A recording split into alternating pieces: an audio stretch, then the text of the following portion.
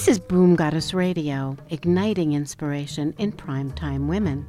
We are Jennifer Davis Page, Bebe Peters, and Dr. Andrea Gould. This is Andrea Gould of Boom Goddess Radio, and we'll be spending time today with Maria Jenis, one of the organizers of the Tucson March and a very experienced activist in human rights. So I'm sitting here with Maria Jenis, who is one of the main organizers of the Tucson Women's March in coordination with the Solidarity March this Saturday, the 21st of January, coming right up. That's right. Can you tell me the story of how it sort of came to be for you? Well, I was looking on the internet the day after the election, looking for something to do, some positive way to respond. I was quite shocked by the election. It was not what I was thinking was going to happen. And I noticed that people were beginning to organize a Women's March on Washington, and that Shauna Anderson here in Tucson has started a page on Facebook for a Tucson Women's March. So I think I was the fifth or sixth person to like it and to get together with Shauna. 2 weeks after the election, people here in Tucson put together a progressive get-together with tables from all the different peace and justice and women's groups here in Tucson. It was outside, it was like a festival. And Shauna and I both had the thought that that's where we have to go to recruit more people to join the Women's March. I met up with Shauna there, and we sat down on a staircase together and talked for about half an hour and realized that we were a really good complement to each other. How so? Shauna is a super people organizer. She's very experienced in project management on a corporate level. She's extremely confident, extremely practical. And I think what I brought to the equation was decades of experience in how to organize a march and how to organize a rally and how to reach out to other people. And so we decided to pair up and to work together. And we've been doing that for almost 3 months. There's something about women pairing up and collaborating that is almost the hallmark of what can come forth from partnering, supplementing, and complementing one another. And it's extraordinary, too. The women that we're reaching are middle-aged to retired, and they are so extraordinarily competent. You know, you bring them into a room for a banner-making party, and there's 60 women in the room, and you say, well, here are the materials, here's what you can do, and they just organize themselves. And they're so capable and competent and needing to do something with all that experience. That is such a critical point. And I think of all the eggs that a woman can carry and all the lives that she's capable of spawning.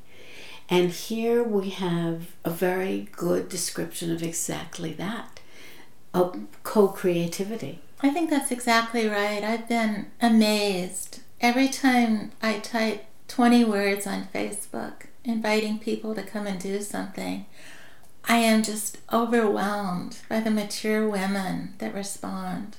And so there's something very particularly contagious these days about connection, that it feels like a necessity. It does. I can't imagine the last 3 months if I hadn't made this connection with other women that are militant in their defense of the rights we've won in the last 50 years. And women's issues include Black Lives Matter.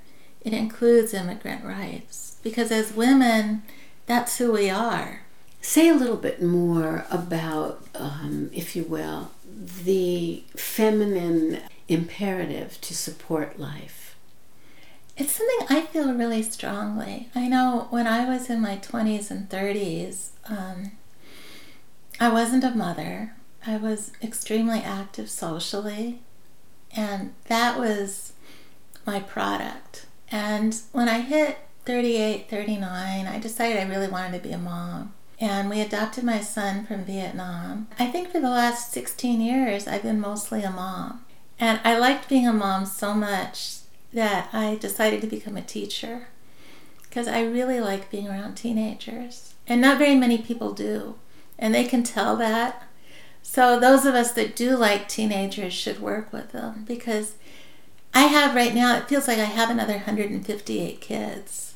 After the election, that wasn't enough for me. I needed to reach out even more and pull thousands of people together here in Tucson to assert our rights and the fact that if we're pushed, we're going to push back. There's a shift, a slow shift, and then almost a quantum shift, it sounds like, between wanting to be a mom, being a mom, nurturing, then nurturing more children, then coming to a place where there's a decision to reach even greater numbers of people. I think that's extraordinary, that multiplier effect within yourself. And I also know that you teach biology. Do you see any concordance in those two factors? I know it's a little abstract, and you're a very abstract thinker. I'm an abstract thinker, and my inspiration for teaching is Paulo Freire. I truly believe that, especially in biology, when you start looking at contradictions, you start opening up the contradictions in all of society. Paulo Freire wrote a book called Pedagogy of the Oppressed. In it, he teaches that real teachers are not pouring information into empty minds. They're leading people that have a background, that have a great deal of social capital that's often not recognized by society, to uncover for themselves the contradictions in society, and to be literate to do that, to recognize the importance of literacy. That's how I teach. I lead people to uncovering contradictions. Teenagers are so extraordinarily focused on their sexuality that when you pose something simple, like the duality that we teach in our society of either you're a male or you're a female, doesn't really have a lot of basis in biology. Like when I ask boys in the room, why do you have nipples? There's this horrified gasp across the room. And they uncover the fact that they all started out as female. And then at a certain point, 6 or 7 weeks into gestation, they were flooded with testosterone and their ovaries descended to be testicles. That's a flash of lightning that just reverberates across their world. That's an amazing illustration of exactly what we were talking about abstractly, which is what it is fundamentally about female energy that really has found its place now socially and societally. And we are on that point of recognizing it and capitalizing on it. That's an extraordinary insight. The implications for women's leadership, by your example, is it's just necessary to begin to have that kind of dialogue going on. I have a question for you. Almost every woman to whom I've spoken is excited and happy to be coming to the march. And at the same time, they've expressed various sorts of trepidations and fears and concerns and anxieties. Let's take them one by one. Okay, I think that would be great. I think it would be great too. Some women are unclear about, despite the fact that on Facebook it is stated and it's written that your mission, our mission with this march, is not a polarization mission. It's not a contra or against mission. It's a pro-social mission for all civil rights. Somehow women are afraid to be associated with a movement that could possibly be construed as against the incoming administration and therefore ignite some kind of punishing response. You know, what I said earlier about contradictions coming into focus, the closer we get to January 21st, the sharper that question is posed. Is this an anti-Trump march, or is this a pro-woman march? I think there's room for both people in a march. I think that's one thing I'd like to get across. We're not censoring anybody. If you want to bring a sign that says dump Trump, go ahead. But the message that we're trying to get across is a positive one. The community that we've had for many years, that we fought for, and that we feel is at risk right now. And we want to defend it. And we feel that the best way to defend it right now is with a positive view, with a view of the society that we want to build, where every human being is treated with dignity and respect. I've seen marches that are personalized, and they get very ugly. I was a garment worker in New York City during Tiananmen Square, and I got together with literally tens of thousands of Chinese garment workers for a march against what was the brutality, the repression in Tiananmen Square. What frightened me was the personalized attacks that came out of the Maoist political philosophy, personalizing problems. What everyone was chanting was down, down Li Peng, who was the premier at the time. And that's not the kind of march I want to organize. You spoke about having decades of rally mobilization and march organization. Can you talk about when in your own development that became such an avenue for expression for you? I was just out of college in 1981. I started to learn about the death squads in El Salvador, the U.S. role in backing the Contras against the Nicaraguan Revolution. I think my first protests were against the placement of cruise missiles in Europe. I just found that I'm a very rebellious person. There was tremendous appeal to me in joining these social justice movements. I remember defending abortion clinics. I remember mobilizing in the streets to stop Operation Rescue, which we were successful in doing. We had mass mobilizations in Wichita that drove back Operation Rescue and basically put an end to it. So I think all my life I've been something of a rebel and a woman who wanted to choose who she was going to be. Let's talk a little bit about being a rebel, acting rebelliously, and social justice.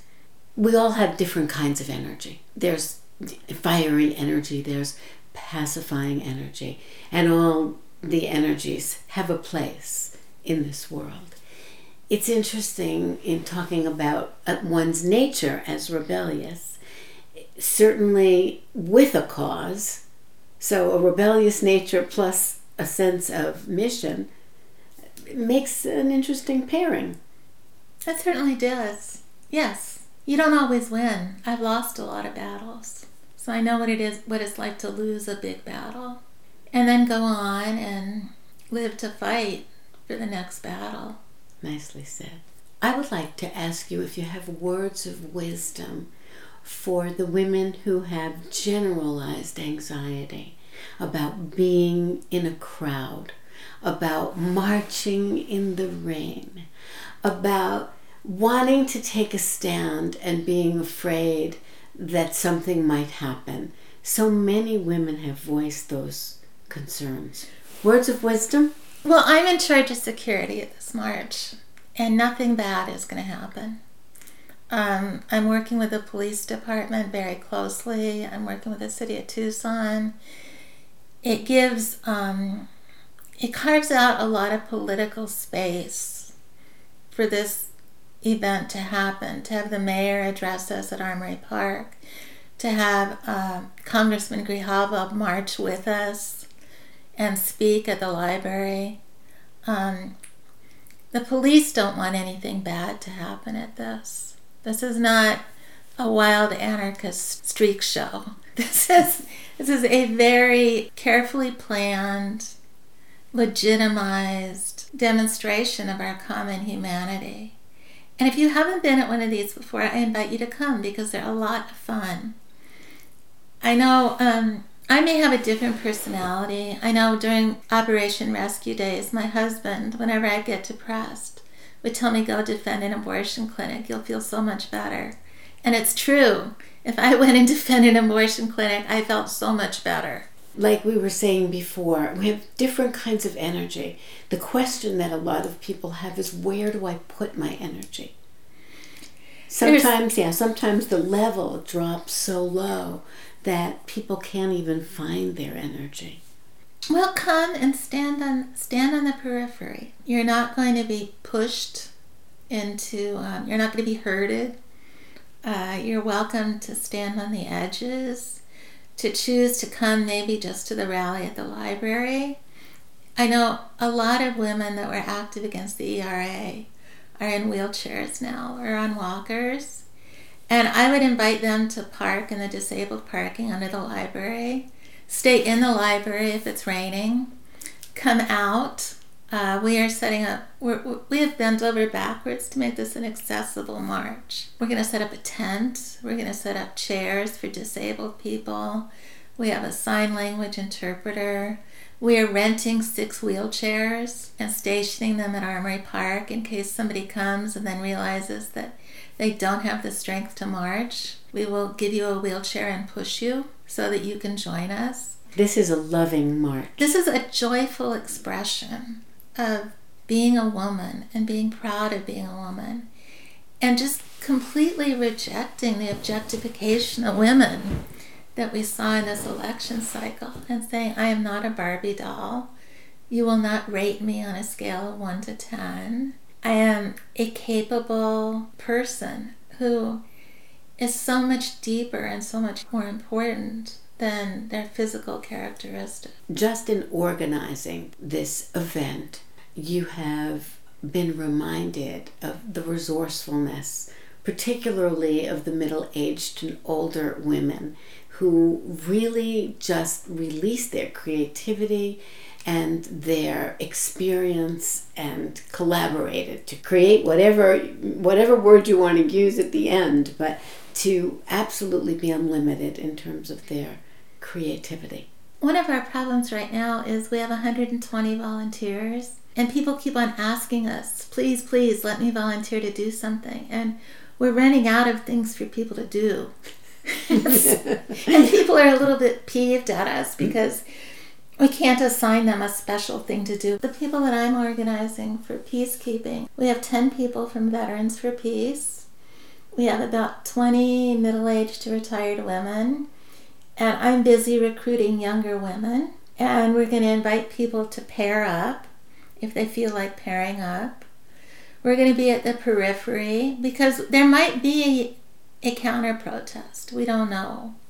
We haven't heard very much in the way of rumblings about one. But our goal is to act as a buffer between any counter-protest and our event and to not engage. It's a great vision. So 9 o'clock on Saturday morning, there's going to be a peacekeeping meeting. I'm conducting the meeting, and we've already done a walkthrough. We already walked the route, looked at where we need to turn the march, checked out the space at the library. One other thing we noticed is a lot of homeless people, that's their home. We want to be respectful of the fact that we're putting a stage up in other people's home. And so a lot of our volunteers are bringing what's called blessing bags, which I don't know if anybody's heard of that, but they're like, you take like a quart-sized Ziploc bag and put in things that are helpful to homeless people, like personal care items like chapstick or hand washes, clean socks, beef jerky, and granola bars. And we're going to be passing those out. What a beautiful idea. I really want to help you get that word out, because I think even if we've got some left over for next month, I keep them in my car.